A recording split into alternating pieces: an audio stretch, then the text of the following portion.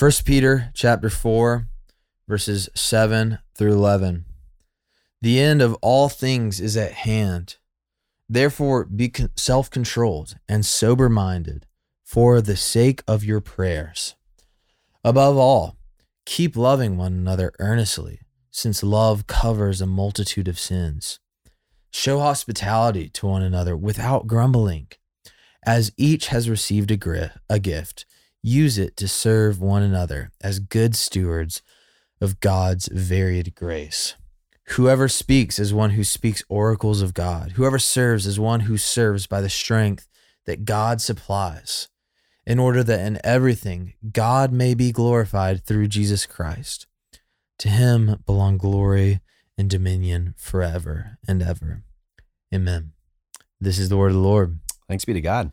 All right, a powerful passage today, and Peter is looking towards the end of the line, to the end of all things, and he gives some big instructions for how we're supposed to live as the church in light of that.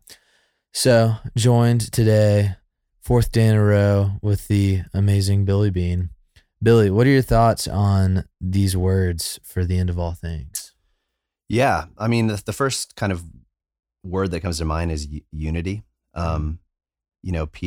Peter is, he's consistent. He's exhorting and encouraging and challenging a church, and he's calling them to be unified. He's using language like one another, keep loving one another. He's calling the church to live godly and holy Christian lives together, to build up the body, to stay strong. And so there is this community, this rootedness, and it's amazing that we can find great comfort and encouragement in community, even in a difficult world filled with opposition and suffering and persecution like this church here. And so, yeah, the first thing that comes to mind is just staying united, and calling, Peter's also calling the church. He's calling the church here to live in light of the end. We're kind of eschatological people, or eschaton meaning the end. We're called to live in a forward-looking way to the return of Christ, to stay diligent and watchful over our conduct, our lives, our souls, to be self-controlled and sober-minded for the sake of our prayers, so that we're dependent on the Lord and we're asking the things in faith that we believe he's going to answer. And so, there's just a couple things that stand out. Absolutely. I love this line in verse 7, be self-controlled and sober-minded for the sake of your prayers. That's for the sake of your prayers is really interesting, that our fellowship with God and the way that we commune with him and speak with him is affected by, the sort of manner that we live in life, and that we're supposed to walk. And I don't think that this is a call to be like depressing, somber, wet blanket type people. Right.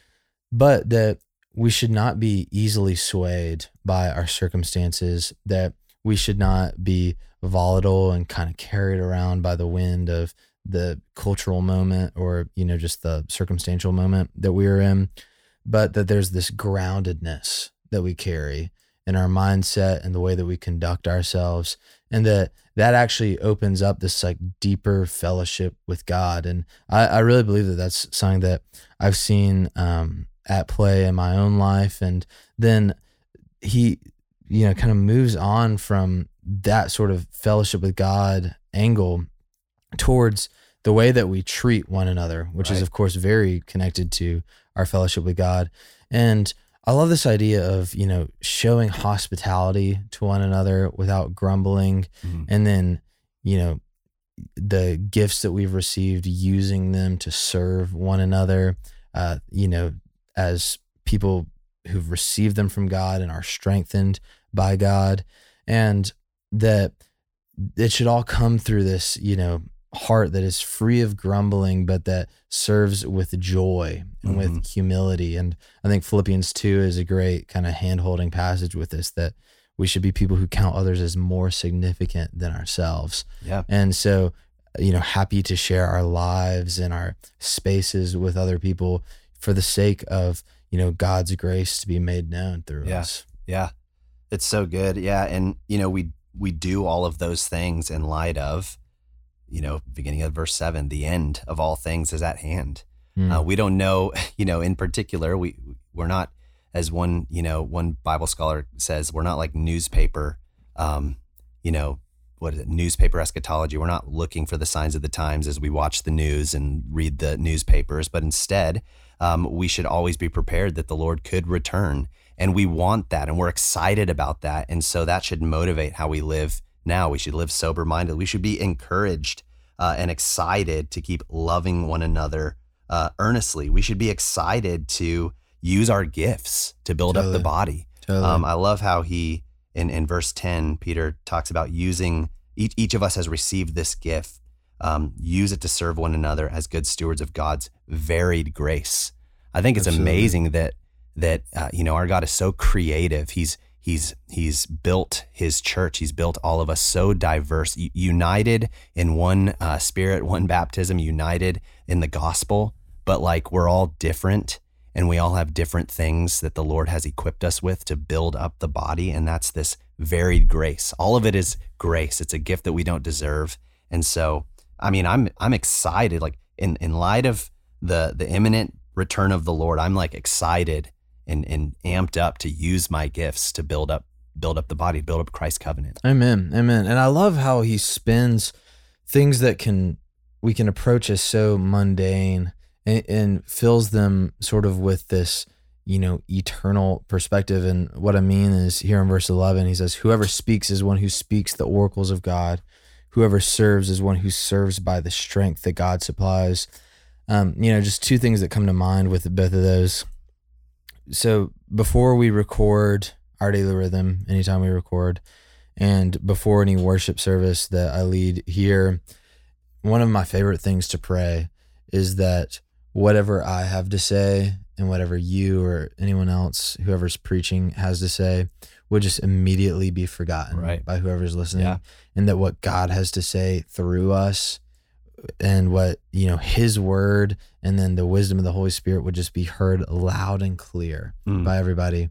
And that's really drawing from this idea that the people who are called to like speak into the church and to, offer words to the church, that it's really exhausting and wearisome and ultimately toxic to speak as one carrying the oracles of man. Yeah.